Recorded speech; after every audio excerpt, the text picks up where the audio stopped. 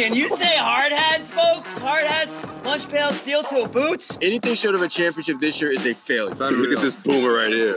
You've just got so much talent here. Somebody said we need to apologize for Jalen. Can I call the John? What are we apologizing for? What did we say? What did we do?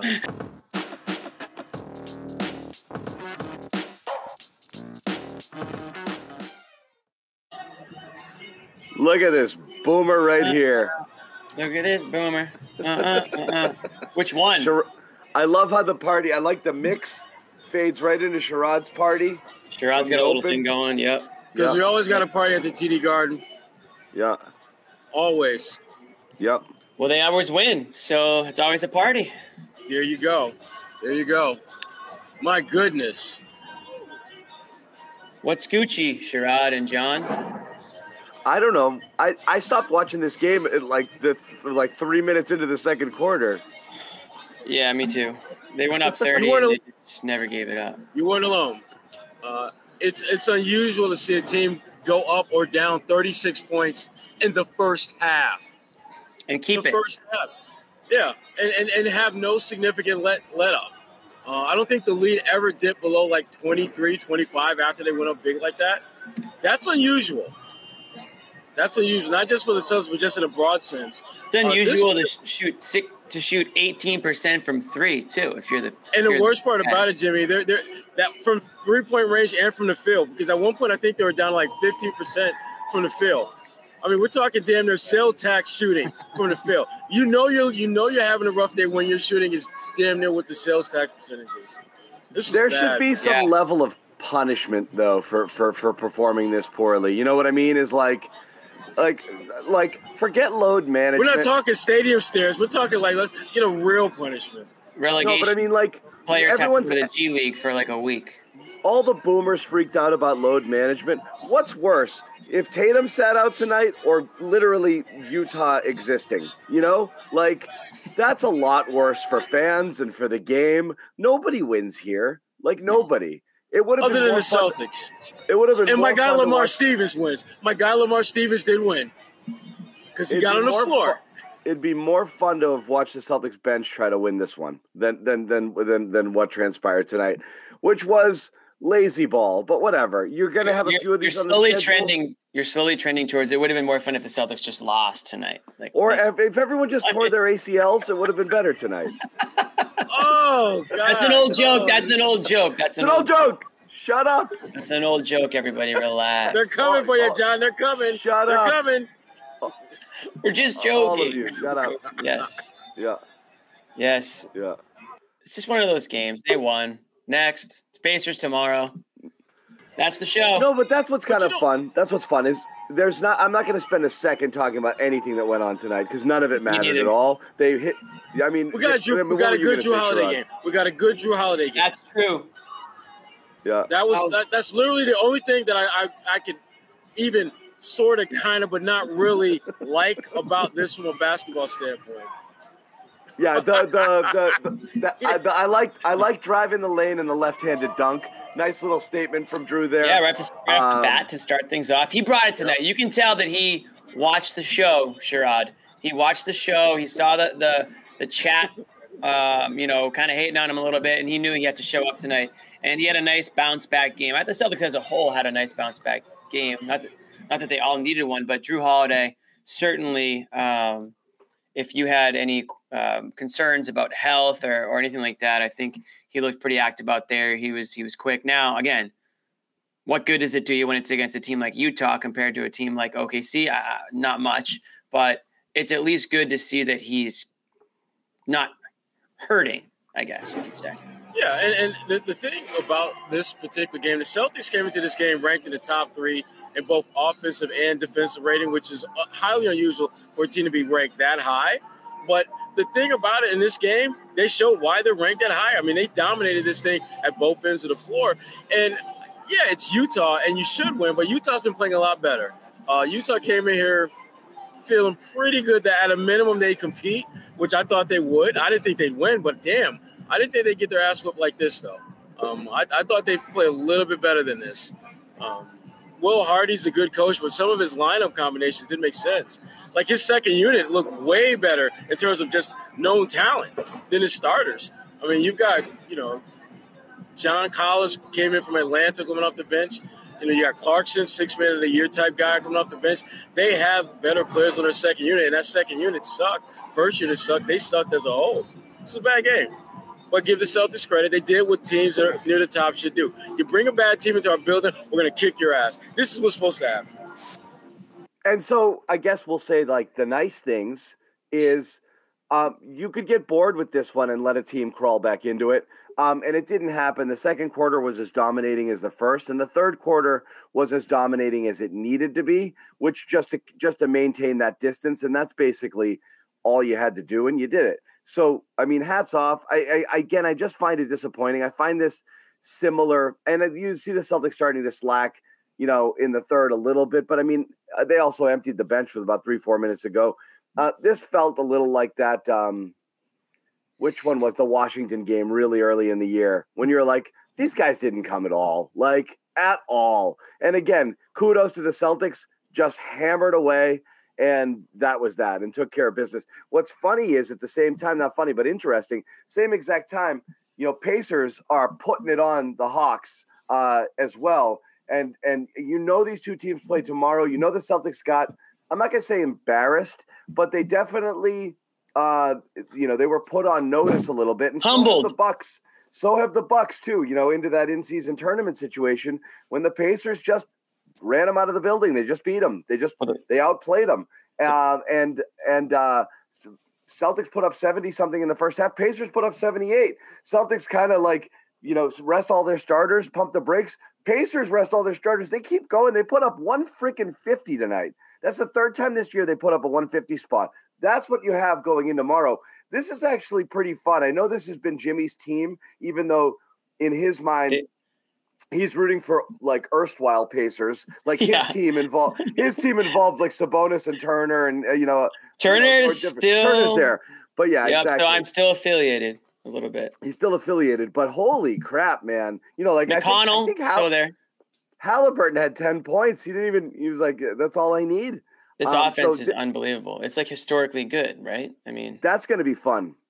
That is, and that's the big takeaway. You came out of this game, you got your guys some rest for what's going to be a great weekend series against the Pacers. Indiana is a sneaky good team, man. I mean, they've had their ups and downs this year, but when you start looking at what they're able to do on a night-in, night-out basis, they can score with the best of them. They are the best at doing that. And if you're the Celtics, you're going to be challenged. You're going to be tested. I think there's a different level of respect for Indiana now than there was maybe a month and a half ago from the Celtics. I think they thought Indiana was a pretty good team, but, we're better. And now it's like we can't think we're better. We have to go out and show it, and they're going to get a couple cracks at doing that. It's an era. It's an era of offense right now. Go ahead, Jimmy. I'll follow up. Quick stat. 3 of their last 4 games, the Pacers have scored at least 140 points. That's insane. It's not an accident. The top 6 offensive rating seasons, and I know teams start, hot and things cool down. The top 6 offensive rated seasons all time are right now. Wow. With the Pacers number 1, with the greatest offensive rating in the history of basketball at 123.4, and the Celtics at 121.7 coming in second. And then the Bucks, Sixers, Thunder, Hawks. Okay, so we're in that era right now. That's crazy. Yeah. Wow. It's crazy. So you've got teams that put it on there. And then you got boomers like Nick longing for the days of 96, 94 when the guys played real defense with their elbows. You got 4 guys that finished the game with 5 fouls each. Hey, the 90s were fun basketball games too, John. They're just different. Just different. Is that what they're calling it? Yeah. They were tougher, Sherrod. They were tougher. Shout out to Jason Tatum for giving us $5 of his $33 million. Thank you, Tatum. He said this is the game Sherrod's been asking for, he says, Sherrod. This is what you're supposed to do, though. Seriously, though. I mean, if this is a team that you're significantly better than, beat the snot out of them Sit your ass. Oh, my God. Tatum went to the bench with like 3 minutes left in the third quarter, and there was not a minute where you thought maybe, just maybe, he might have to come back in. Hell no. You're going to take the sneakers off, get on the bike, ride a little bit, go get a snack, order something from the, from the upper area. Just relax. And this is what you're supposed to do against teams like Utah. Loved it. Let me ask you guys a question. If you haven't closely looked at the Pacers box score, they scored 150 points. How many assists do you think they had tonight? 100. The Pacers, like 45. 50. Assists, Jimmy. I say 45. 50 assists. Wow. Jimmy's like 112. No, Jimmy, no. Quick math. It was quick math. You put me on the spot. Homeschooling at its finest, baby. 300 assists. Yes, Jimmy. That's what they did. Orange. Yeah. Yeah, they passed the ball a lot. Wow. Yeah. How many did Halliburton have? 10 points. Oh, how many assists? Yeah. I'm going to go 12. 100. Yeah, that makes sense. That adds up. I'm going to go 12. Halliburton had 18 assists in 25 minutes. He's just feeding the troops. So who contains Halliburton tomorrow, Sherrod? So that's my question. Okay. No, it's my question. I missed. Okay, fine. You asked. No, I just did. I missed the OKC game. And if I were here, what's up, buddy? I would We're have on said, TV. "Hey, come on, God report here. Sherrod, what's up with that guy? Come on, Mush. Hey, so if I were here, I would have said my favorite part of the OKC game, which I thought the Celtics played fairly well for most of it. I think OKC played it extremely well, and they shot really well. My favorite part was Tatum finally saying, "That's my guy," and stepping up and guarding SGA at the end. My criticism is, look, I think Holiday's in the same mold as Smart, and this is what got me and Sherrod in trouble when we said, like, hey, those really quick, shifty, straight line attack the basket guards are a little bit tough for guys like that and for guys like Smart who play more physical. Holiday's in the same mold of defender as Marcus Smart. Physical, smart, great positioning, tries to stay in front of you, use the body, terrific instincts, great hands. But guy like SGA ate him up a little bit. And Derek White might have had a little better chance, but he wasn't super successful. I would have liked to see Jaylen Brown say, "That's my guy. I'm the guy who's talking about all defense. I'm priding myself on it. I play on the perimeter too. I'm going to lock this dude up." Okay? I kind of thought that might happen. I thought that, like when Jaylen had that great Harden shutdown game in the playoffs after Harden went off, I thought you might have had that. I wonder who's the guy to do it to Halliburton here, and I wonder if Jaylen Brown might kind of draw that. I got to believe it's going to be Tatum. Again? I think down the stretch, Tatum is going to – yeah, I think Tatum is slowly understanding that has to be the role of a great player in this era. That, yeah, I can go out there and get you 30 points every night, but can I defend the best player when Tatum doesn't need to lock him up in the first and second and third quarter? What do you do in the fourth quarter when the game's on the line? Are you going to be that dude to step up and make life tough for him? I think Tatum's going to be that guy. I do. I really do. I wonder. What do you think? The chat seems to like the Tatum thing. I think, Tatum was the only guy who really stepped up and got in SGA's way. That's what I'm saying. And it's too bad that, maybe he didn't do it a little bit sooner. Jaylen Brown picked up 2 quick fouls in that game. I wouldn't be shocked if he wants another crack at it. Maybe it's a different situation here. Hey, it's Kaylee Cuoco for Priceline. Ready to go to your happy place for a happy price? Well, why didn't you say so? Just download the Priceline app right now and save up to 60% on hotels. So whether it's Cousin Kevin's Kazoo Concert in Kansas City, go Kevin, or Becky's Bachelorette Bash in Bermuda, you never have to miss a trip ever again. So download the Priceline app today. Your savings are waiting. Go to your happy place for a happy price. Go to your happy price, Priceline. But isn't this why they brought in Holiday, John? I understand that he's better against certain guards and the quicker ones and the shiftier ones give him trouble, and he'd rather just use his body and his force. But I'd be surprised if the guards aren't giving it a shot here against Halliburton. Jimmy, they're all going to get some of that smoke. Everyone's going to get some. I mean, they are. The I mean, yeah, but I think late in the game, though, I think to me, Tatum, I think is a better in those half-court sets, moving laterally, getting over screens, than I think Drew is. Drew is a great defender, but Drew, when it comes to quick, shifty guards, that's not his strength. Tatum is better in that regard defensively than Drew Holiday is. And down the stretch, those are that's the matchup that Indiana's going to go to. They're going to look to ISO him. And Tatum, I think, is a better defender in that particular situation than Drew Holiday is. But Jimmy, Drew's going to get some of that. Tatum's going to get some of that. They're going to be Jalen, they're all going to get some of that Halliburton smoke. But I think down the stretch, I think we're going to see a little bit more of Tatum on him. I mean, you also got Turner and Hield are gonna create issues too out there.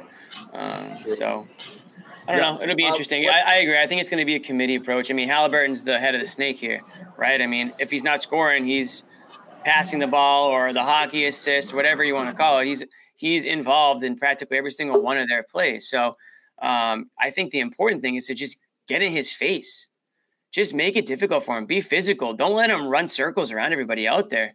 I mean, that's my message to the team is he's too comfortable out there right now. He thinks he's the star of the show, and he is, but he's still Tyrese Halliburton. Like, I mean, as far as I'm concerned, he hasn't arrived. He shouldn't feel that he's arrived, even though he kind of has. Put him back in his place a little bit. Be physical, knock him down. I'm not saying play dirty, but don't make it so easy for him to dance around out there and smile for the cameras and all this stuff. That's kind of where I'm at with it. And I think that's where a veteran team, like a guy like Holiday, been there, done that. Like, bring him, bring the smoke a little bit if I'm Holiday. So I like that matchup. Bring some 90s boomer ball to exactly. it. Jimmy, bring me back some boom. I don't want to see 140 to 142 tomorrow. I want to see. You want to see 92-88? Rough and tumble. I want to see 92-88. I want to see guys fouling out. I want to see 15 rebounds. I want elbows. I want all that stuff. But if you're physical with Halliburton, I think that's going to go a long way in really slowing down the Pacers' offense a little bit. There's a fine line between being dirty and being physical. But I think if you're physical with this Pacers team, I don't think they want to play tough. I think they just want to razzle dazzle and play offense. But if you punch him in the mouth a little bit and make things difficult for him, slow it up, I think that's how you win the game. Jimmy, I would run through a friggin' wall for you, dude. Let's go, guys. Let's effing go. Oh, my God. Stop letting these guys dance around. I'm pumped up right now. This isn't dance class. This is the NBA.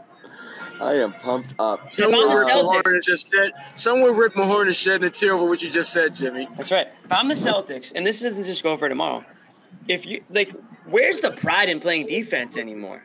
John, you're talking about the 6 best offensive teams of all time. The Hawks are 5 games under 500. They might not even make the playoffs. And we're going to sit here and talk about how they're one of the best offensive teams of all time. Where's the pride in playing defense? Why are you mad at me? They're not the first in history. John, this is your fault. This is your fault, coach. I'm not their coach. A team like the Hawks is nowhere near a historically good team. So to act like they're a top 5 offense of all time, like where the hell has defense gone in this league? And it's effort, it's pride, a little bit, Sherrod, but I think there's a lot of pride that needs to be taken on the defensive end. A guy like Jaylen Brown or whoever should look at the matchup and say, he's mine. I want him. And I don't care if I go out there and score 10 points tonight. If I force him to take 30 shots to score 20, then I'm pumped about that. And the Celtics will win that game. If Halliburton has to shoot like that, that's a layup win for them. But they need to want to, and that's – I think, again, maybe Missoula can get through to them on that at front, but I think, I don't want not to bring him up because I know he's coming to town too, but I think Ime was good at making these guys play like assholes and take that asshole mentality. Here we go, Jimmy. You're starting trouble. No, I'm not. You're not giving credit to the coach of the month? I'm giving him credit. Listen, he deserves credit too, but I think when it comes to the defensive side of the ball, I mean, it's not just a Celtics issue. It's an NBA issue, and, you just got to play like assholes more and play harder. And I think Ime was good at that with this team. And I'm not saying Joe isn't, but I think that we can all agree that there's been games where we've all been pretty frustrated with the effort on the defensive end. And it's not a Celtics problem. It's an NBA problem. But I only care about the Celtics. I'm surprised that you sound Joe a little boomery, but that's okay. You did. Yeah, and we're gonna move on from your boomerisms. But Joe, I'm a little surprised isn't a little bit more defensive minded when you're coming from the Huggins tree of players that he's coached. Because Bob Huggins, you think about some of the guys that he's coached. Toughness was the one thing that on damn near every single one of them had in common, and it was like tangible toughness, not like, oh, he's a really mentally tough guy. No, guys like Kenyon Martin would absolutely put you on your ass and dare you to say Kenyon something. Martin, yeah. Sure. Kenyon Martin was one of my favorite players in the NBA. Not full disclosure, loved him because that was the one guy asshole. that you knew he was. And if you weren't sure if he could come with the smoke, test him and find out. Many have tried, all failed. He will knock you on your ass like that. Yeah. Yeah. So they don't have the Celtics. They don't have anyone like that. They're not that enforcer. No. Right, and the league has legislated that stuff out of the game. I mean, basically, think about this. Grant Williams is a really nice guy, but he was kind of their low key enforcer last year, which tells you how legislated that type of role is. Out of the NBA, it's hard to be an enforcer in this game. And you know what? That's why these guards are out there dancing around all the time, Sherrod. They can just dance and prance and do whatever the hell they want because there's nobody that's going to check them. No one is going to check them, and even if you try to get physical with them, you're going to pick up fouls, or you'll pick up a tech, or you'll get tossed. That's right. So, yeah, I get it why guys are more physical. That doesn't mean you should let your guy score at will. Get a hand in his space. Right. Get up in his airspace. There are ways you can still be a defender and use your fouls up. I don't give a crap about that. You got 6 of them. You got 6 of them, man. Go ahead, John. No, just look. Play connected and close out on the threes. Like just do what you got to do defensively. You just can't allow free shooters. You know this, and you got to match their pace. You know. No, you got to slow their pace. Because guys, we don't play to them. I gotta go. Okay. Get that guy on TV. Get this guy on film. Oh, Jesus, he's mad. Yeah, Sherrod doesn't get mad. Whoever out there is messing with Sherrod. It was that guy who crossed behind him. Yeah. It's like, I don't like that. Speaking of checking yourself, Sherrod's about to check that dude. Uh-oh. Yeah. John, you don't know who I want to go back to one thing that you just said. Okay. You said match their pace. It's not on the Celtics to match the Pacers' pace. It's on the Celtics to set the pace. That's the difference. The Celtics need to be the aggressor. They need to come out and set the tone, set the pace, whatever you want to say it. Slow the Pacers down. No pun intended with all this pace talk here. But they have to slow it down. Otherwise, they're going to lose that. They're going to lose that game, Sherrod. John. Sherrod just left us. The Pacers have proven that, again, no pun intended, but when they set the pace, it's hard to keep up. That's why they're outscoring everybody. They're not doing it on the defensive end. They're setting the pace, and they're doing it faster, and they're doing it better than everybody. So slow the pace. No, I hate that. Don't slow it down. You go slow, they go fast. I hate that. No. They don't go fast. You slow them down. No, the way the Celtics let you just defend. Anyway, we'll get to it in a minute. Bobby's going to join us. Josue's going to join us. We're going to tell you briefly about FanDuel. NFL season is winding down. There's only one thing left to do, and that's to put all of your energy into the Patriots losing on Sunday. It's the most important thing that will have happened to this franchise since Brady left. It is really, really, really, really important. It's the most important draft pick since Drew Bledsoe. Sure. Agree. Don't sure me. Yeah, I mean, that's a fact. I was a Rick Meyer guy. I'm just kidding.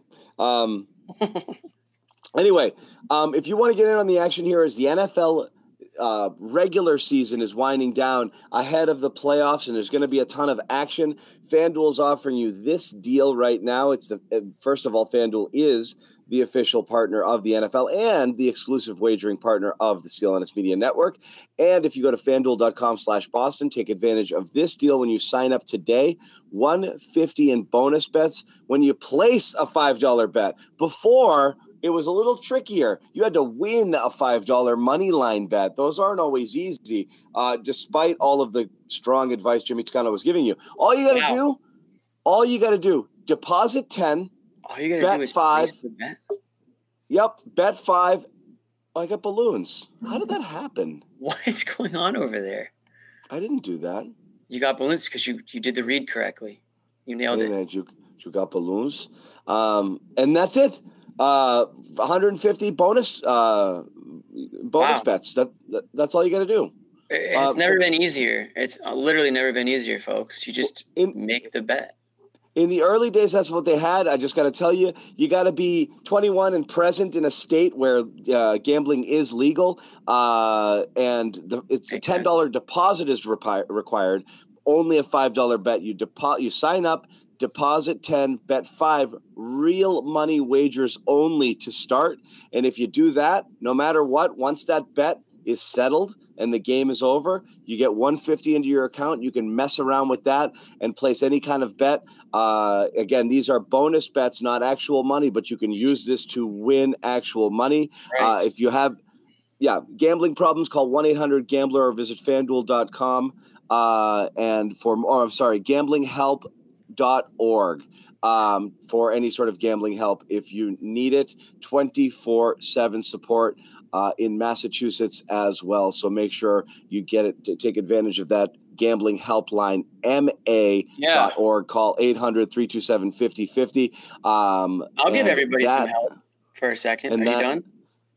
Yeah. What kind of help do you have? Well, just a little gambling tip for week 17. Give it to me. Help. There's a lot of players that are playing for like a production bonus this week. So you got to find out who those players are. It's probably a couple articles floating around out there.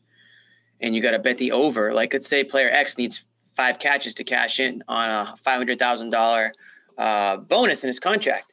You bet your ass he's going to get those 5 catches. So you got to find those players and bet the overs on those. Now, that's not part of this $5 moneyline bet, but you could theoretically win the 1 p.m. game $5 moneyline bet. Maybe you get the 150 in bonus. No more money line, Jimmy. Come on. Oh, just any bet. Yeah, you don't have to win anything. You just got to place it. Yeah, you just got to bet it. So I thought you still had to bet. Okay, so you bet your $5. Hopefully you win it. Let's just assume you do. Then you take that bonus money and you bet all the player overs for any player that's playing for something. There's a lot of players that are playing for like contract bonuses this week. That's my gambling help. That's my tip line. Okay, we like it. We like it. This is the question. I think DeAndre, who's the dude on Tennessee? DeAndre Hopkins. D-Hop. Hopkins? I feel like he's like due for a big bonus if he catches a few balls. So I'm going to bet the over on that dude. He's boom or bust every week. Okay. I like it. Interesting talk in the chat. People talking about Jonathan Kuminga. I don't know what it would take to get him. I would find him to be very intriguing as somebody who might benefit from a change of scenery. I know he's on the outs there. Also, someone put out there earlier asking the question, who's better? Jason Tate, who's better, Jimmy Toscano or Bobby Manning? And we just said Jimmy, right? We said Jimmy. We didn't even think about it. Smart. Really smart. Not when it comes to style, though. Look at Bobby; he's always got something. I think he had a sweatband on earlier this week, John. Did I? Who? No. Bobby. He had some kind of sweatband on the show. No, I was wearing a hat. You guys always say that, but it looked like a sweatband from my angle. What's up, Bobby? Got anything?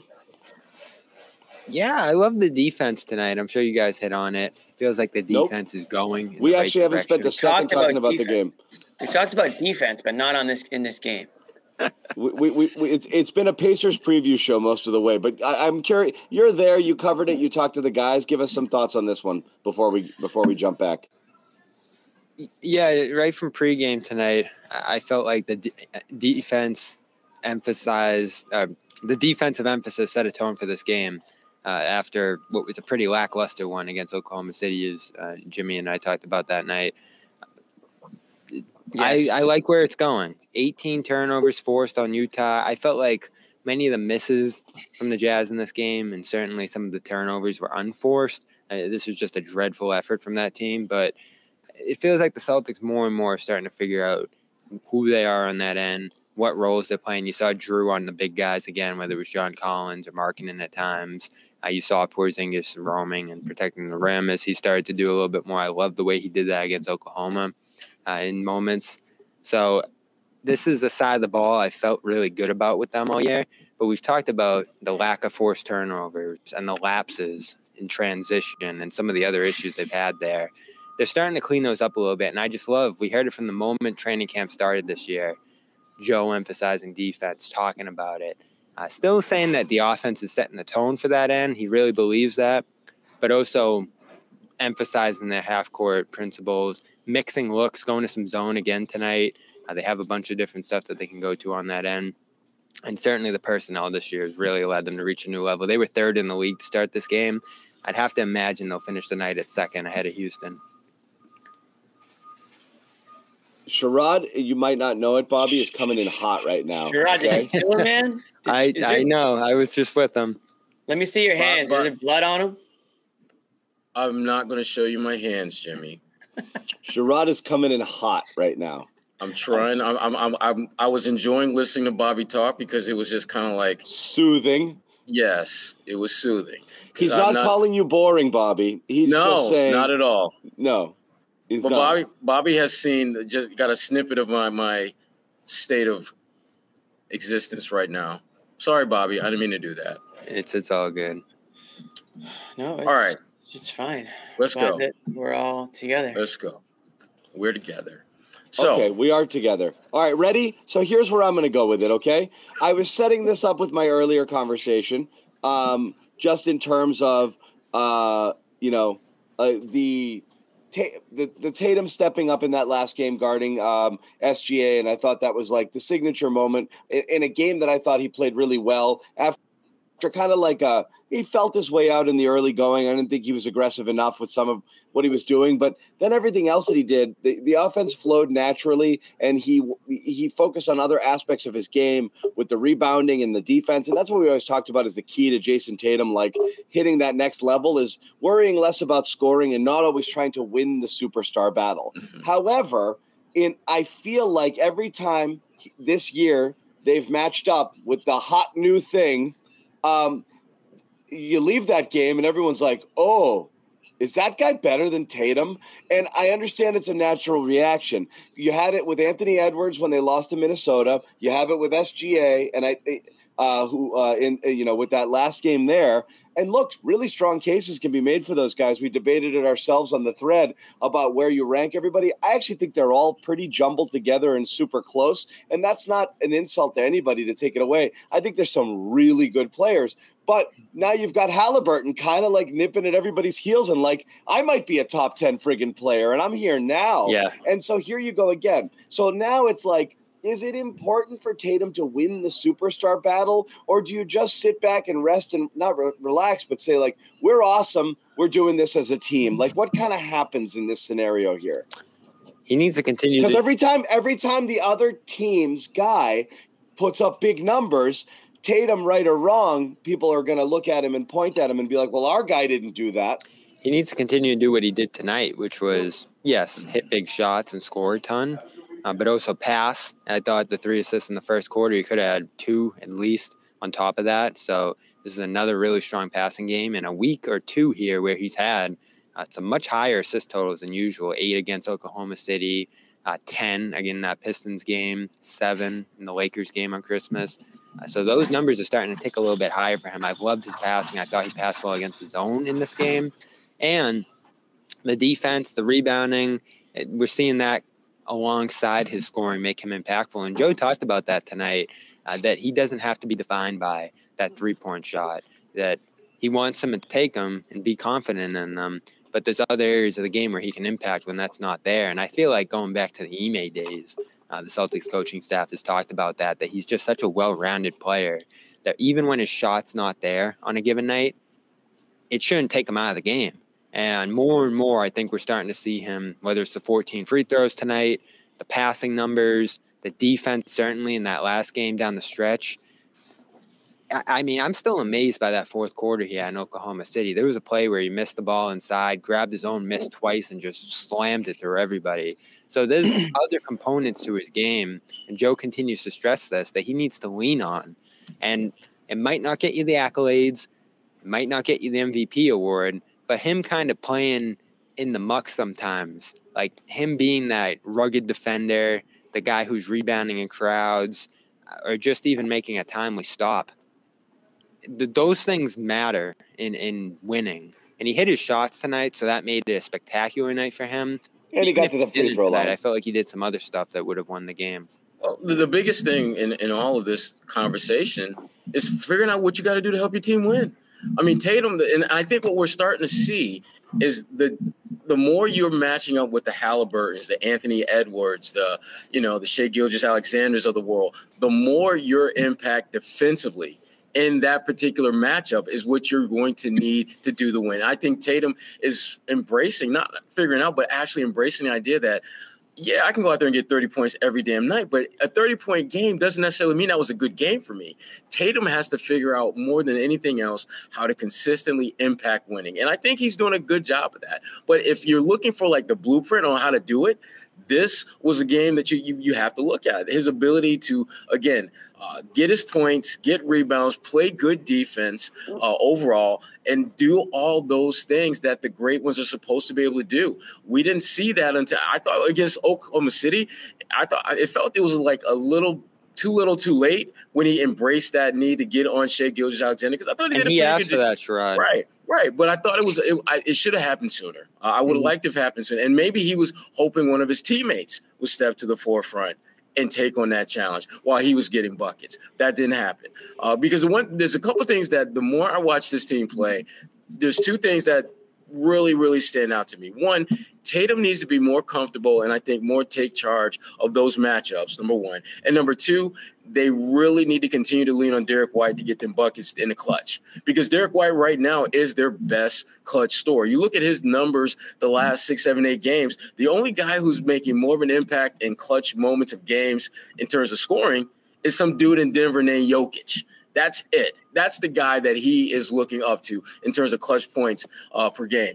And that's nothing to sneeze about, because you're going to have more games like that where you're going to have to make plays in close games down the stretch. And you've got a guy in Derek who can get buckets. Yeah. And you've got a guy like Tatum who I think his lateral quickness, his length, he poses a lot of, I think, matchup challenges for the Anthony Edwards, the Halliburtons of the world. And they need to take advantage of that. And I want to point this out too, just John. an interesting, fun stat. Since you mentioned Jokic, this is not a knock on Tatum, but Tatum missed more shots tonight, taking only 12 field goal attempts, than Jokic has in his last 5 games. But here's the thing, and listen, we've been tough on Tatum all year. That's stupid. Damn. It's a stupid stat. He's missed 5 shots. And I do. He's 39 for 44. I do want to get Tatum credit for this, because we've been tough on him all year. Just silly season. Damn. And deservedly so. But you look at the defense for him this year. In isolation, he's given a .61 points per possession to opponents. That's in the 88th percentile. So as far as isolation defense goes, he's up there with anybody in the league right now.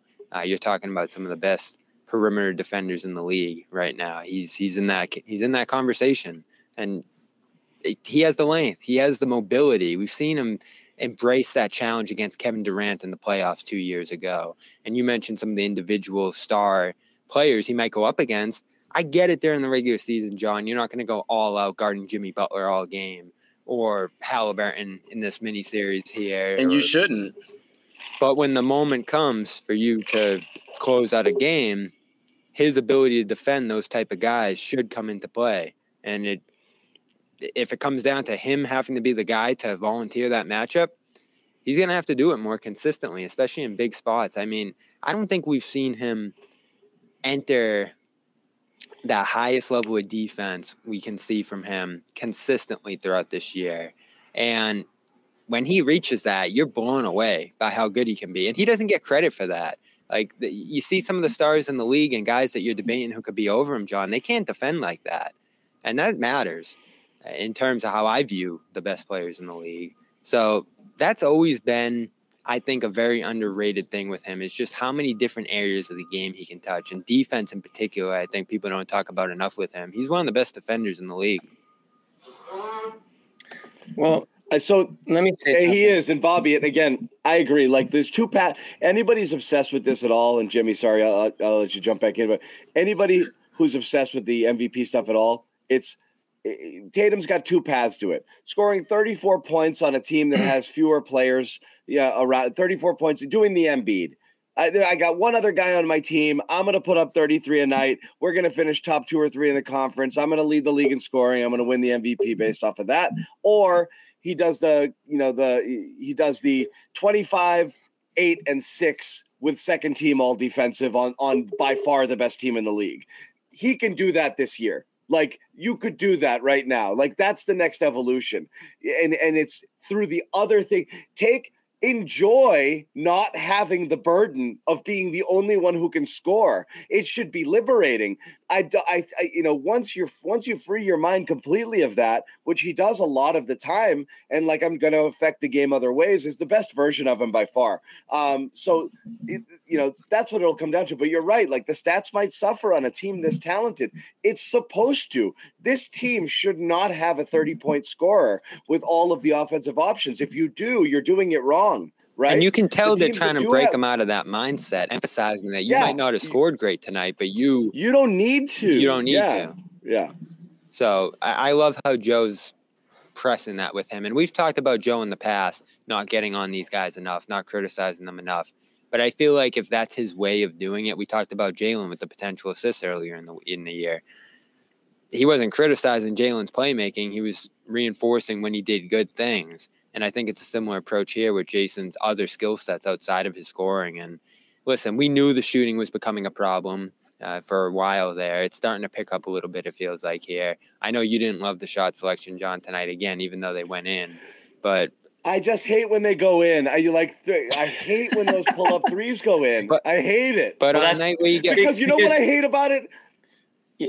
What? Go ahead. No, what do you hate about it? On a night where you get 14... what do you hate about it? Multiple things.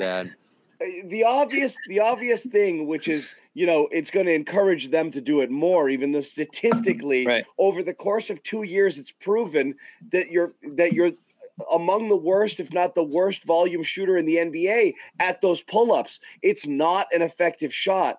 But 2, when Twitter lights up and is like, oh, Tatum's unstoppable when he does that. I know, great, but it just do the math, guys. You hump numbers all day long to make points and prove that you know ball, and you're going to celebrate a guy doing something that he's ineffective at when it goes in. I would rather the process be the getting to the line and working for the bucket. He's got to take some of those shots. No question about it. You got to keep the defense honest. Even if he's not shooting it great, that's got to be in his bag. It's just the shot profile that we criticize this year. The number went up like 1.5 or almost 2 extra pull-ups per game while still shooting close to 29-30% on them. It's just not the right balance in your shot profile, especially when you don't need to do it when people aren't doubling you and blitzing you as much and you have to, pull up and do those fadeaways. You can go to work. He can do that. So there's just not a need for it. That's all we're saying. So when they go in, it's like, now he's going to get back into that. And, I want to see fewer of those attempted. That's all. Yeah, he had 2 of those going tonight. One he got fouled on and still hit it.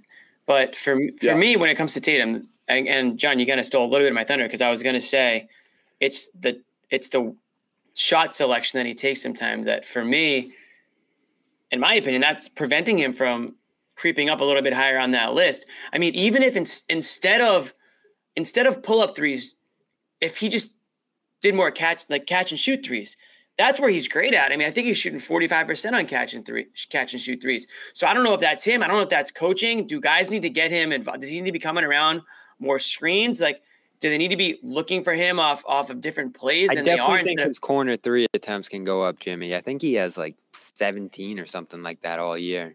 So that could be one thing too. But instead, it's like it's the shots that they went in tonight. But it's those ones where he's on the elbow at the top of the 3-point line. There's a guy in his face. He steps back and he shoots a 3. And yeah, 2 of them that I can recall went in. I did see him miss one pretty badly as well. But I think the catch and shoot threes are one way he can improve that 3-point percentage. And the other thing is, and somebody in the chat mentioned it, he just needs to drive more. I will say that it does look like he has definitely improved his driving abilities and his moves to the basket. He can kind of get there in 2 steps practically, when he's in motion, and he's quick on the little spins, and he's got great footwork, but he just doesn't do it enough. You're bugging. My game was 12 jumpers at the park, and I spoke fools. He just doesn't do it enough. When he does, it seems like he gets good results. He'll either make it or he'll get fouled on more times than he doesn't. But he's not doing it as much as he should be. And again, settling for those pull-up threes is the problem I have. And then on the other end, but he didn't tonight. He took, just in fairness, he took it to the basket. He got to the free throw line a lot. He just hit a couple. It's just every time they go in, I'm like, the next 5 shots are going to be that. 225. So that's part of it. Is he has the body to go inside now, and he's bigger. He's put on muscle. He's worked on his low post and his his moves to the basket. I feel like we're not seeing him post as much in his recently. bag a little bit. Yeah, no, I agree. And he had enormous success with that early in the season. I love the post. And the numbers are there too. That's exactly it. It's like lean into the you don't have to be a slave to the numbers, just but acknowledge what's going on.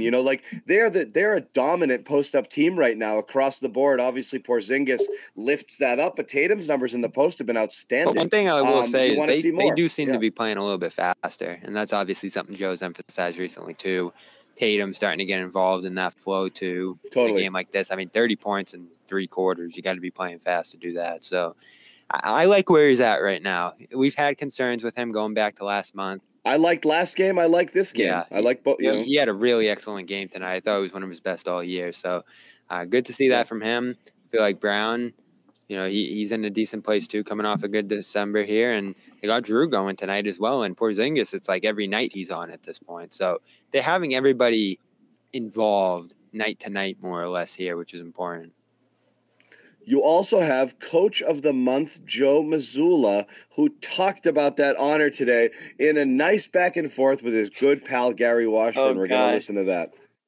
Does that mean anything to you? Do you get a plaque, a certificate? Like, what do you get for that? And does it mean something to me? I would probably say in the past I probably would have said no, but I think it's a testament to what we're building and what we're creating. And so it's a testament to the staff. I wish they would change it to Staff of the Month because I'm not doing it by myself. I'm not the one controlling the scouts. I'm not the one making the edits. I'm not the one, doing the matchups during the game or coming up with lineup suggestions. So that's the entire staff. And then if the players don't let me coach them, then I'm not really a good coach. So I think it's just a testament to the environment that we're creating. And so it does mean something to me because it shows what we're doing is paying off. Joe, I do think they should get rid of the award. You think they should get rid of it? Yes. Or change it to Staff of the Month. Staff of the Month. Yes. Okay. Mm-hmm. Clarify, Staff of the Month.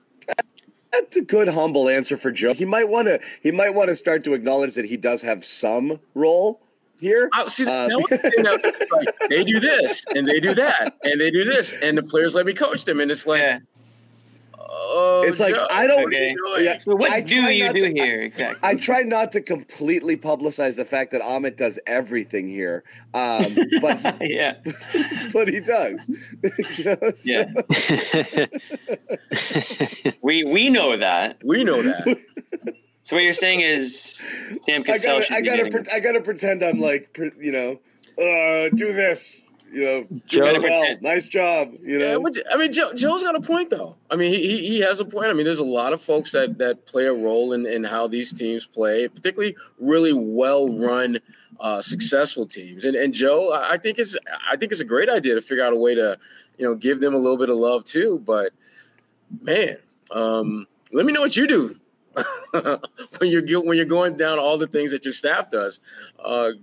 Give me a little insight into what you do specifically. If you're going to be specific about it. Here. Yeah. But he deserved it. He had a great month, and the Celtics had a great month. And the thing about it that the only pushback I'd have to something like that is at the end of the day, when your team is doing well, you, the head coach, are going to get credit for that. And when your team is crap in the bed, guess what? You're going to get blamed for that. Your staff isn't going to catch that. So to me, that's the double-edged sword with the coach of the month and coach of the year and all that type of stuff. It's great when it's working out for you, but if things aren't going well with your team, guess who's catching those strays? You, the head coach. And that's the smart tactic by kind of, pushing off the credit is you take the credit, you take the blame as well. The thing is with the coach is like, again, the whether or not Joe's the guy for the team or not. It's just the lowest hanging fruit of all kind of sports criticism. And, just what I think everything you're going to lean into when things aren't going right, fix it. It's like, in America, like it's the president, whoever's the president is responsible for everything going on in your life. Thanks, Obama. Fix it. Yeah, thanks, Obama. Doesn't matter. It's the same thing. It's like, Joe, do something, So, like, he's going to catch crap for it. I always think it's like almost like with a referee. The best thing about a coach, you want to not notice them. It's just that things just happened and it seemed normal and you didn't do anything really to mess it up or to make yourself the story, especially in basketball. In a sport like football, it's a little bit different because game planning and tactics are so much more involved here. But again, Bobby, you've talked with Joe, you've watched the games. I mean, he lets them play. He has his philosophies and he has a thing that he pushes on. And obviously there's a lot that goes into it. It's a structure, but then he trusts them to go out and kind of do it. This notion that Joe's going to be able to, like a puppeteer, be able to pull all of these strings and like keep them from going off the rails at times. I don't know. I always think it's a little bit too much blame when it goes bad. In these situations. So again, hat tip to Joe and the Celtics for having a great month. I think it's deserved. They become the scapegoat when things go bad. Exactly. Yeah. Yeah. And from the start of his tenure, I feel like he's implemented things to make the offensive reads easier for guys and limit the turnovers and some of the other issues that they've had. So he has had an impact, and he did seem to have a pretty keen awareness of what was wrong with the team's offense, even going back to that Ime year where offensive execution was still a massive problem that year. So I've loved the job he's done this year. I love the emphases he's making and even some of the adjustments and tactics he's gone to. Like last game, he went to Pritchard over Holiday late and had pretty good results there. So I think there are times this year where you look to him as being a positive contributor to what they're doing right now, beyond his steady leadership and the buy-in he's getting from these guys. I mean, across the board, isn't that the number one thing, John? If we're going to talk about what coaches do well and poorly, it's buy-in, and he seems to have top to bottom 100% buy-in from this group right now. And these are a lot of stars and guys who have had big egos and big roles and stuff. That was a question for us coming into this year, was how he was going to handle that, and it happened seamlessly. It's buy-in, or on the opposite end of it, mutiny. Like that's what number one thing you're afraid of is when everybody teams up against you. And it did seem like he struggled with that a little bit last year at times. And like when they start to second guess, when the players are, kind of seem to be running the ship, running the ship a little bit more than you are. Joe's been getting killed, and rightfully so.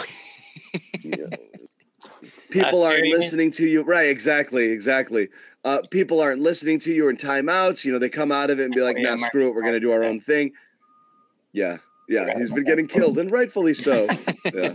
And traded. That was funny. But yeah, a couple other things we'll get into before we wrap it. We had, what about Pacers? We're going to talk Pacers again or no? I thought Bobby didn't say boo about Pacers yet. Bobby, I have a question for you. Does he have to? Yeah, I have a question for Bobby. Okay. Because you said something earlier. You mentioned how the Celtics have been playing really faster recently, and that's been by design. Missoula has been trying to get them to play faster. Now they're playing a team in the Pacers who play faster than everybody. So how do you approach – JB wants to slow it down. John, you just ruined my question. I couldn't even get my question in. How do you approach tomorrow? How do you approach tomorrow's game, Bobby? Do you try to outpace them, or do you try to stay? I shove it down their throats. Thank you, Bobby. I don't think you can either. So I'm going the opposite side. I think you try to slow them down instead of speed. Do the Celtics? Let me ask you this question. John, no. I already asked the question. No, but I'm asking you. Asked the question. Do the Celtics play better when they play? You don't answer my question with a question. Do the Celtics play better when they play fast or slow? It depends. Really?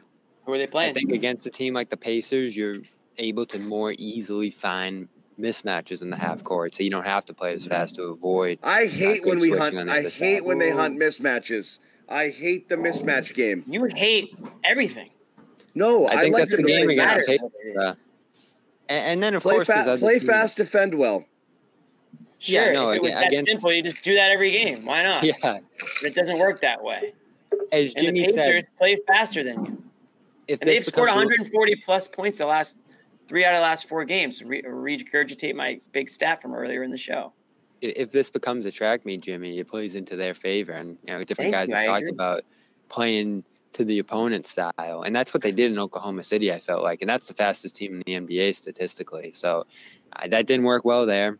It looked like it went better when they slowed down late and executed in the half court, particularly getting the ball to Porzingis. And I don't know if he's going to play tomorrow. I'd have to guess no, but they're going to miss him if they don't, because when they play slow, they need that ultimate mismatch, John, because you're going to have the Tatums and Browns against smaller guys, and that might go one way or another. But this year, okay, look, the last bunch of games, by the way, that's my $5. I'm not sharing that. The last bunch of games the Pacers have lost, teams have scored 117, 116, 151, 127, 137, 140. What? Okay, so they're not doing that by walking the ball up the floor.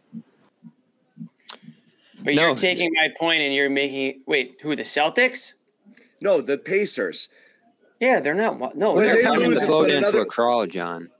When they lose, it's when other teams just friggin' okay, and I'm just going to do it to you, but I'm going to do it better, and I'm going to slow you down. I'm going to stop you, or I'm going to keep you from doing what you're doing, but I'm coming at you. So you want to run with them?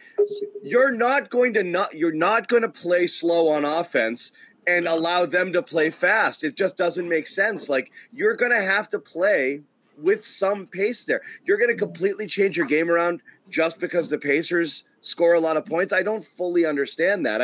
I think you're going to play how you're going to play, but you're not. I mean, you're not going to sit here and try to slow the game to a crawl. You're not going to take 30 less shots than them. That's not what we're saying. I think on the defensive end is where this game is going. On the Celtics side, on the defensive end is where they're going to have to slow the Pacers down. I'm not saying on the offensive end they should slow things down to see if the Pacers will mimic them. That's not what's going to happen. But on the defensive end, they need to, whether that means more press, which we've seen them do this year, and they've had some success doing it. But whatever it is, they need to slow the Pacers down. They can't get into a track meet, John. It's not going to end well for them. It hasn't ended well for a majority of the teams who have tried to get in a track meet with this Pacers team. Here's the thing. The Pacers don't want to play defense. They don't want to play tough. They're not a tough team. They want to dance. They want to dance and prance, Bobby. And Halliburton has got the dance floor, and everyone's just watching them. Look at how the Lakers beat them in that tournament. We're not here to salsa tomorrow, Sherrod. And you've got no Porzingis tomorrow. That sucks. So that's going to change things. But you got to remember something, guys. Though I mean. And, Jimmy, you touched on it, and I think it speaks to why you have to play with a certain amount of pace. That's probably going to be a little bit faster than you normally do, but certainly not at the breakneck speed that they play at. They don't defend. And and not only do they not defend, they foul the hell out of you all the time. They're second in the league in opponent free throw attempts per game. So you're going to get a chance to play with tempo, and you're going to be able to slow it down because you're going to keep your ass on the free throw line. Well, so just make shots and get to the free throw line. That's like another way of down. Yeah, that's all you got to do. And those get are two to the things line that you do last well. game. No, last time they played, the Celtics didn't get to the line. That was very frustrating and unexpected. I thought they'd get there a little bit more than they did. Yeah. No, Porzingis is not going to play tomorrow. Why are you so sure? Because he hasn't been playing back-to-backs. But that's now you're assuming that he's just Al Horford? He's missed the last 3. I think they sat Horford tonight to have a big tomorrow. They finally did it right. They finally sat a big on the front end of a back-to-back instead of going into tomorrow with neither Porzingis or Horford. They could have rested them both tonight. They could have rested them both. I also find it curious that you wouldn't want Porzingis for both Pacers games, but you are going to have Horford for both Pacers games. What do you think? Why do you think that is? Because it's the Monday game, you'll have everybody back. But in the back-to-back here, Horford sat tonight. Porzingis is probably sitting tomorrow. Maybe he doesn't because of the reduced minutes tonight, but I think that was the plan when they sat Horford on the front end of a back-to-back. Because for 2 years, he sat the second of a back-to-back the whole way through. So this felt – and he was out with rest tonight, not an injury. This was a decision. I have no idea why you wouldn't save Porzingis for the Pacers. Yeah. Because you got to get him to the finish line healthy, Jimmy. That's the most important thing. If they lose this game, instead of tonight. Oh, the timing. I mean, it might be a medical reason. But do you want to go small? You think Al runs better? You want to go small a little? You want to play a little more small ball against the Pacers? And again, that's the opposite of playing big in a half court, setting them up and posting up KP and this and that and trying to beat them in the half court at their own game. They made a decision that they don't want that style because they're going to sit Porzingis tomorrow and play, both the bigs on Monday. So I wonder why that is. It could be part of what Jimmy was saying earlier about just Jimmy wants more physicality. And Al, let's just be honest, is a more physical player than Porzingis. So he gives you that dynamic. And you get a 2-game set where you've got your more physical big available, and then you've got your more finesse big available. So you get to see which works better against them. And you do it in the regular season when the game, it matters, but it doesn't matter like a playoff game would matter. So it kind of makes sense why you want to split them up a little bit. I think tomorrow's going to be a feisty game. That's my. Oh, I hope so. Both teams will be rested, coming off big wins. It's going to be sparky. It's going to be It's going to be sparky. I like that. Yeah, it's going to be sparky. We might see some Saturday text. night. Yeah. We might Saturday see some night fireworks. Yeah, some text. Couple players with 4 or 5 fouls. Maybe a flagrant. Maybe a flagrant. Nothing. Little F1. Little flagrant 1 action. Yeah, flagrant 1. Okay. I'm down. This is a tough matchup, certainly. I think these are the kind of teams that have given this Celtics team the most trouble so far. But the biggest thing, as I started off, John, the defense. Get back, avoid those transition buckets by the Pacers. And in the half court, I thought the Lakers had enormous success trapping Halliburton and forcing him off the ball. I think that's something you're going to have to do here. And it goes back to the aggression of this defensive scheme. We don't see the Celtics do that a ton. They didn't want to do that in that last game, and I think it cost them. Mm-hmm.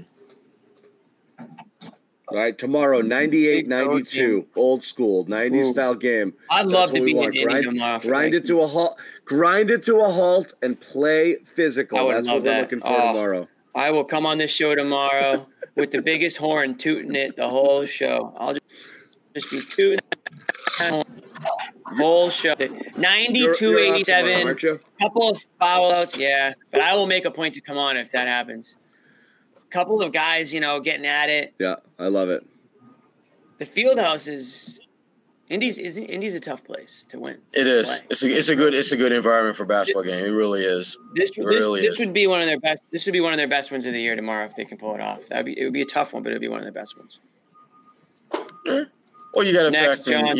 you may not have a Porzingis, so I'm not sure. I know that might make it better. Yeah, depends. Yeah. Well, they lost in Ahmed, you got anything for us sound-wise coming in? They lost in OKC. Ahmed went to sleep at the wheel, I think. What happened? He's asleep at the wheel. No. Are you kidding? He's doing like 7 jobs right now. Never asleep at the wheel. No. We got video here. Why don't you play the Stevens one? Let's talk about that. Well, we can talk about it briefly. There's not much there, but a lot of people talking about what we think can happen at the trade deadline. Here's Brad Stevens talking about. Bobby was down. I always want to say Waltham. Bobby was down at Arback Center for practice on Thursday. Right, Thursday. In Brighton. And Brad Stevens kind of did a, hey, I haven't talked to you in a while, I'll talk to you sort of thing.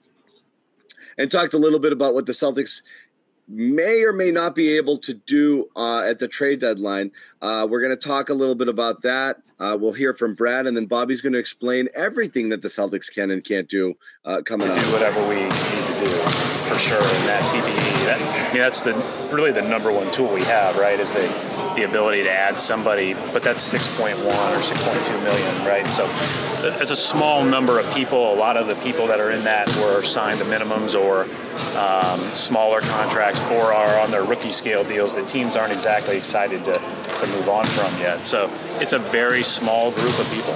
But we're going to exhaust it. We're going to look at it.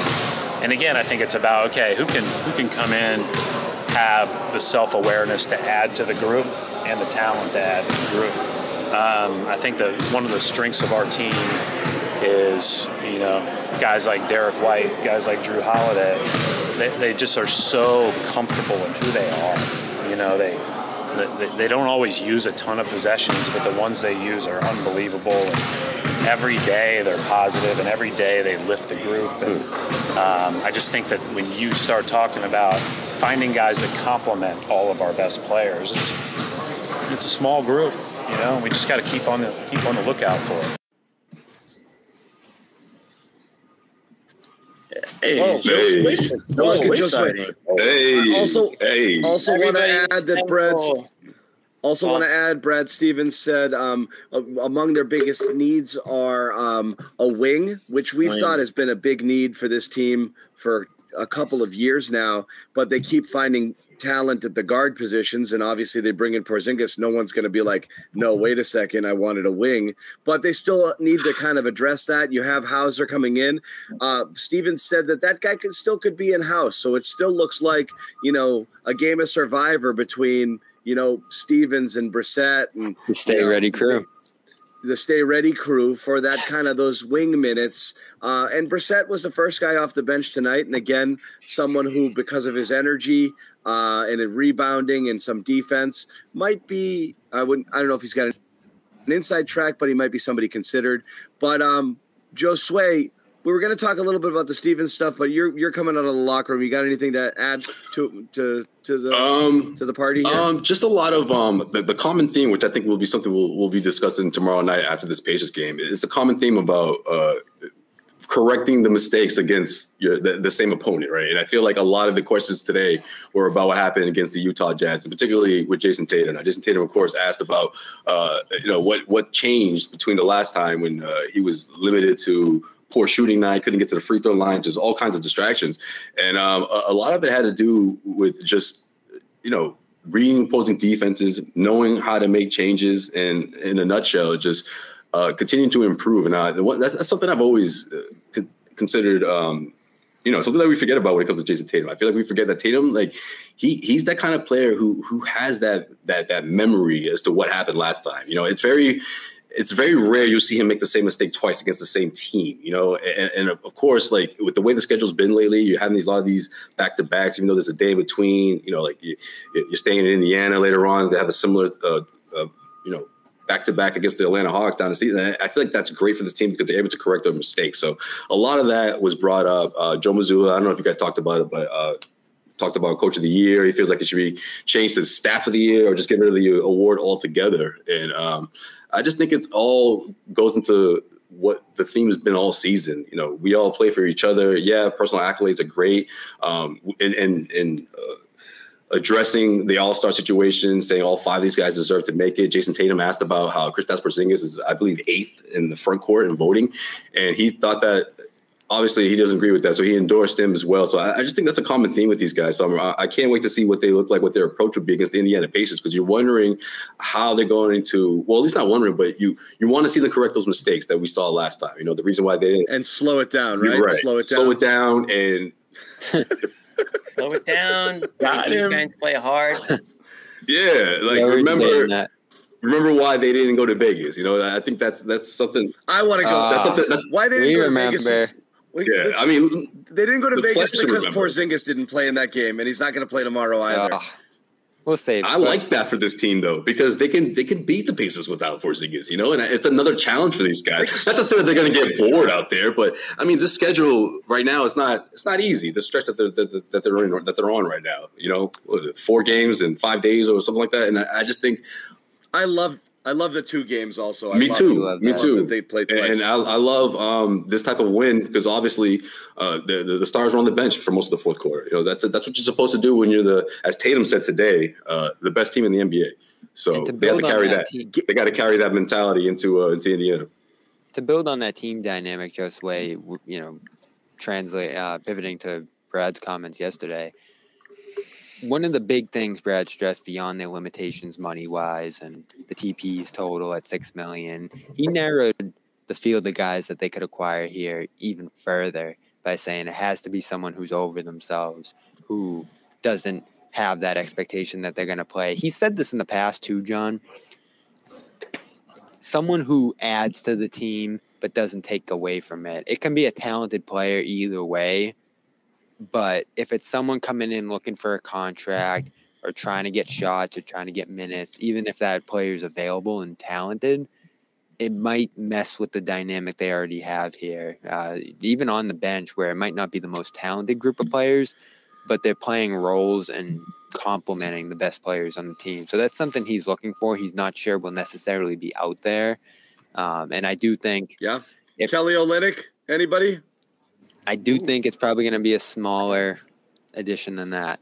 Although we did talk to him this morning, and he did sound interested in a return. Kelly, listen, I talked to Kelly before the game tonight. Of course he's interested. Go ahead, Sean, sorry. Well, no, I mean, it makes sense. I mean, Kelly went out the way we all would want to go out. His last game as a Celtic, he dropped 27-28 against Washington. When you call it the Kelly Olynyk game, there's, for real. The other thing, 7 years later. Right. But the other thing, too, he's having a career year. When you look at his shooting, and you look at his passing, you look at a lot of the metrics that we determine whether a guy is having a good season. He's having the best season that he's ever had. And then I asked him about that, and he said that basically when you've been in the league for a while, you kind of figure out what you need to do and the role that you need to play. And he's like, if I'm coming off the bench, I'm going to do this. If I'm starting, I'm going to do that. And just get in where I fit in, basically. And that's what he's doing in Utah. So Kelly he'd be good with coming back to Boston.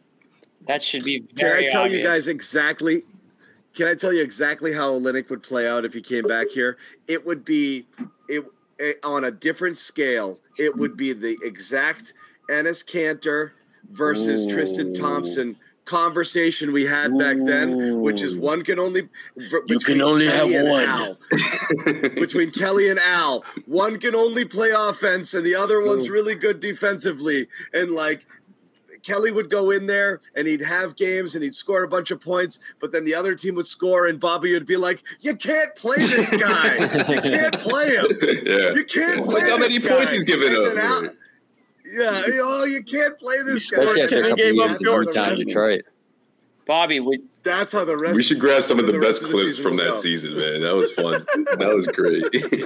Bobby, would you trade for Olynyk? The freedom years, and that's freedom years. No, I don't think you can. You'd have to give up Pritchard. You'd have to give up one of the or multiple of the bench guys who are central to the rotation here. So it'd have to be a guy that would change the rotation substantially. And I don't think that's who Olynyk is, even though I like his game. That's a lot of pressure for Kelly, Yeah, and he's an expiring contract. You'd have to sign him after the year. He's at 12.2, so he's not a TPE guy.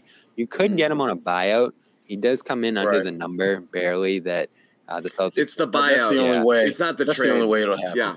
And you have to think this would be at the top. You can't trade it. You'd have to think this would be at the top of his list. So he said this morning he's heard the rumors. I'm sure he's thought about the possibility that he could be moved here. There's another bottoming out season for Utah here, and he's got Woj on notification. Sorry, Will Hardy continues to describe as a rebuild here, so he might not fit into that. He's coming off the bench tonight, of course, as well. They have Walker Kessler in front of him, so it's intriguing. I was intrigued by it last year too, and now you're down another big after losing Grant Williams here, so he would fit that role to some degree, but I wouldn't give up Pritchard for him. I think it'd have to be that buyout route. What about Luke? The question everyone's wanting to ask. Come on, Bobby. And that's specifically for you, Bobby. That's for you, Bobby. It's just you're not. Sure, it'd be Luke plus Brissett plus. I know. You're not, Bobby. I know you'd have to add some other pieces to the pie. I get that, but he's trying to make it easy on himself, Sherrod. If one of those pieces had to be Luke, would you be okay with that? If he had to be part of the package to get Kelly?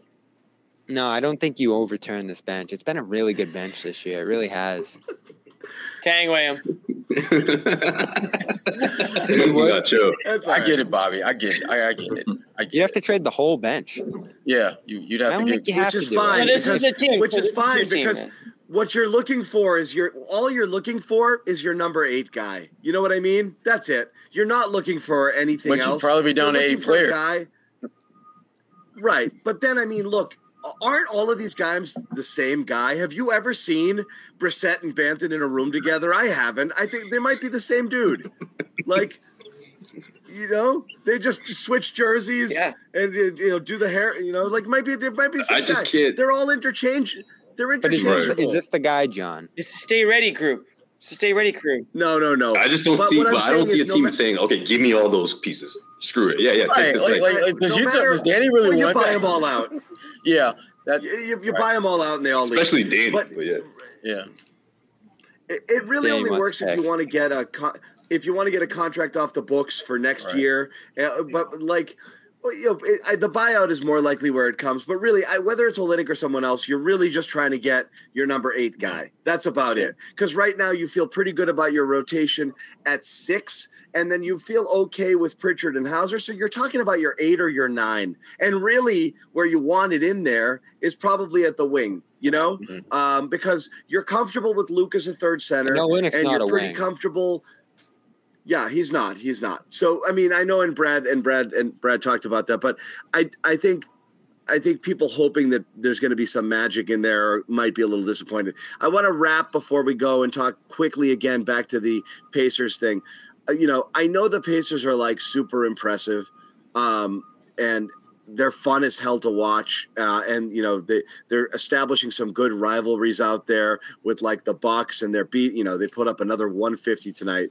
Does this at all feel to you guys a little bit like Orlando, where, okay, guys, you got us, and you think you're something? We're going to show you a thing or two, because that's what they did to Orlando when they played the back-to-backs with them, coming off a win where they weren't too happy and there was a little bit of chirping. I think there's a lot of Pacers buzz right now that if I'm the Celtics or I'm the people in that room right now, I want to shut it up. Exactly. And the Pacers in Orlando hasn't been the same since. Right, and especially because again, and I think this is a characteristic of this team.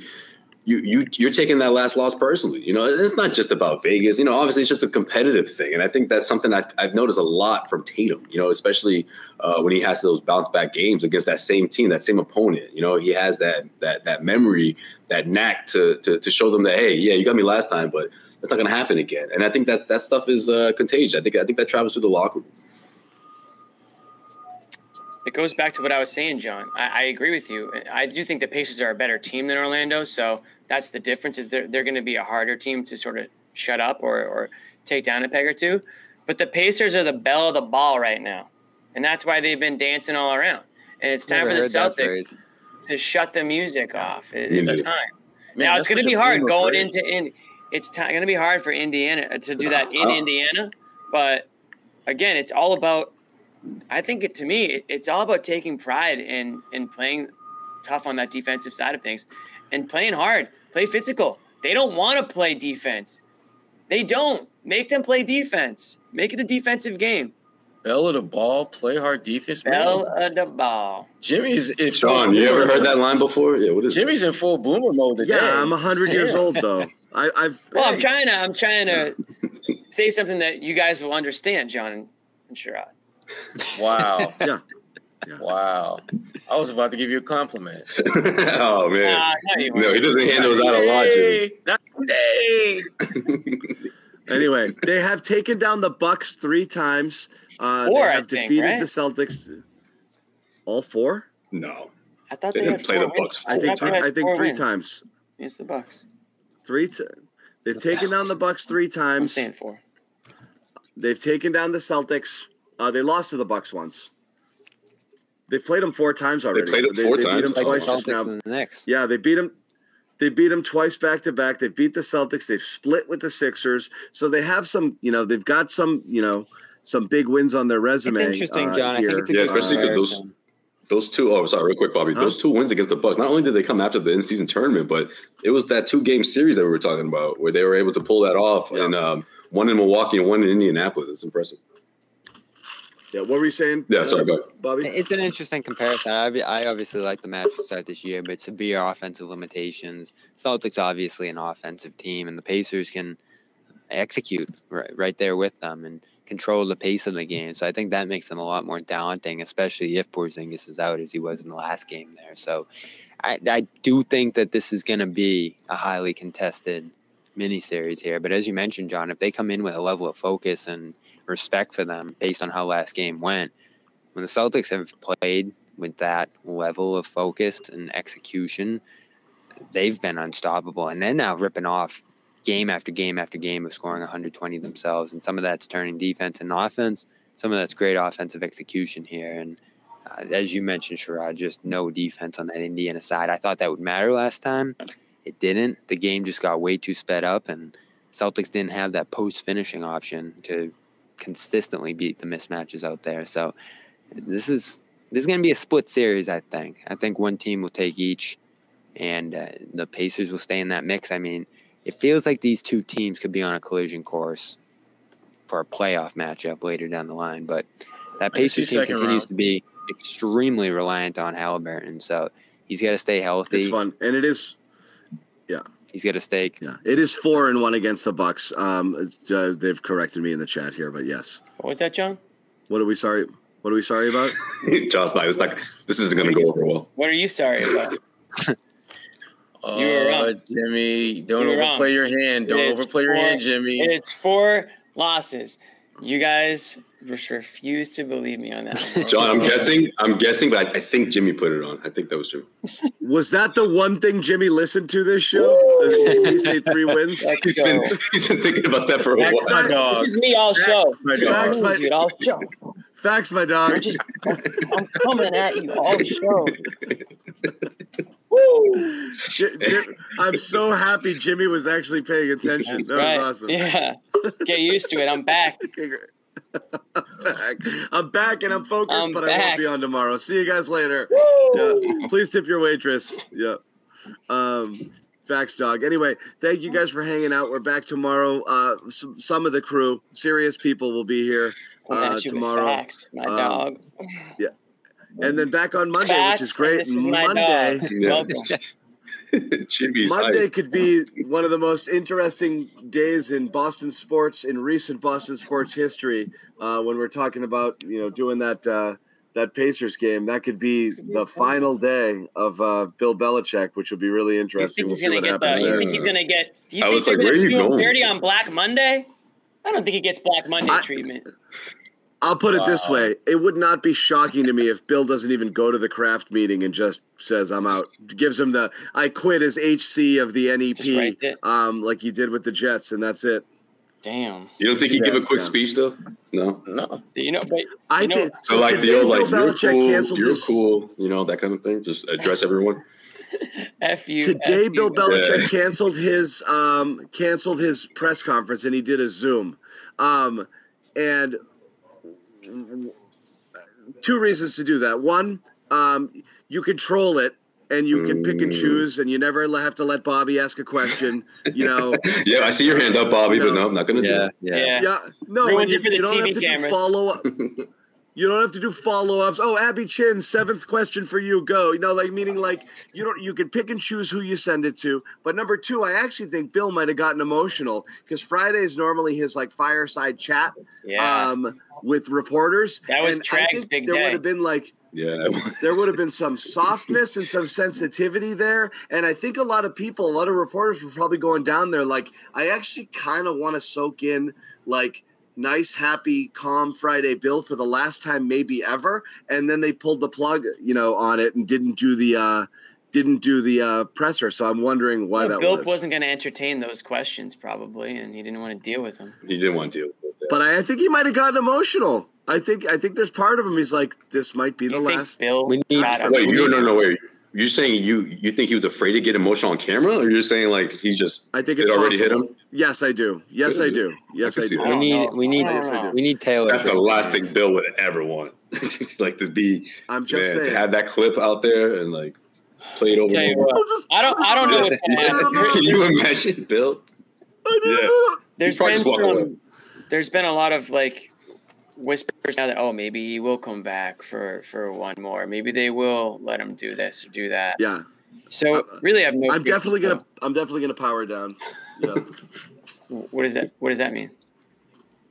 I'm just gonna blink out in a minute. I'm not plugged fine. in. Yeah. Peace out to you. I don't really. Jimmy's on some ish today. Right? I thought it was just. Is that a promise? Is that a promise, or are you just threatening us? He is feeling himself. I'm staying here, and I'm not blinking.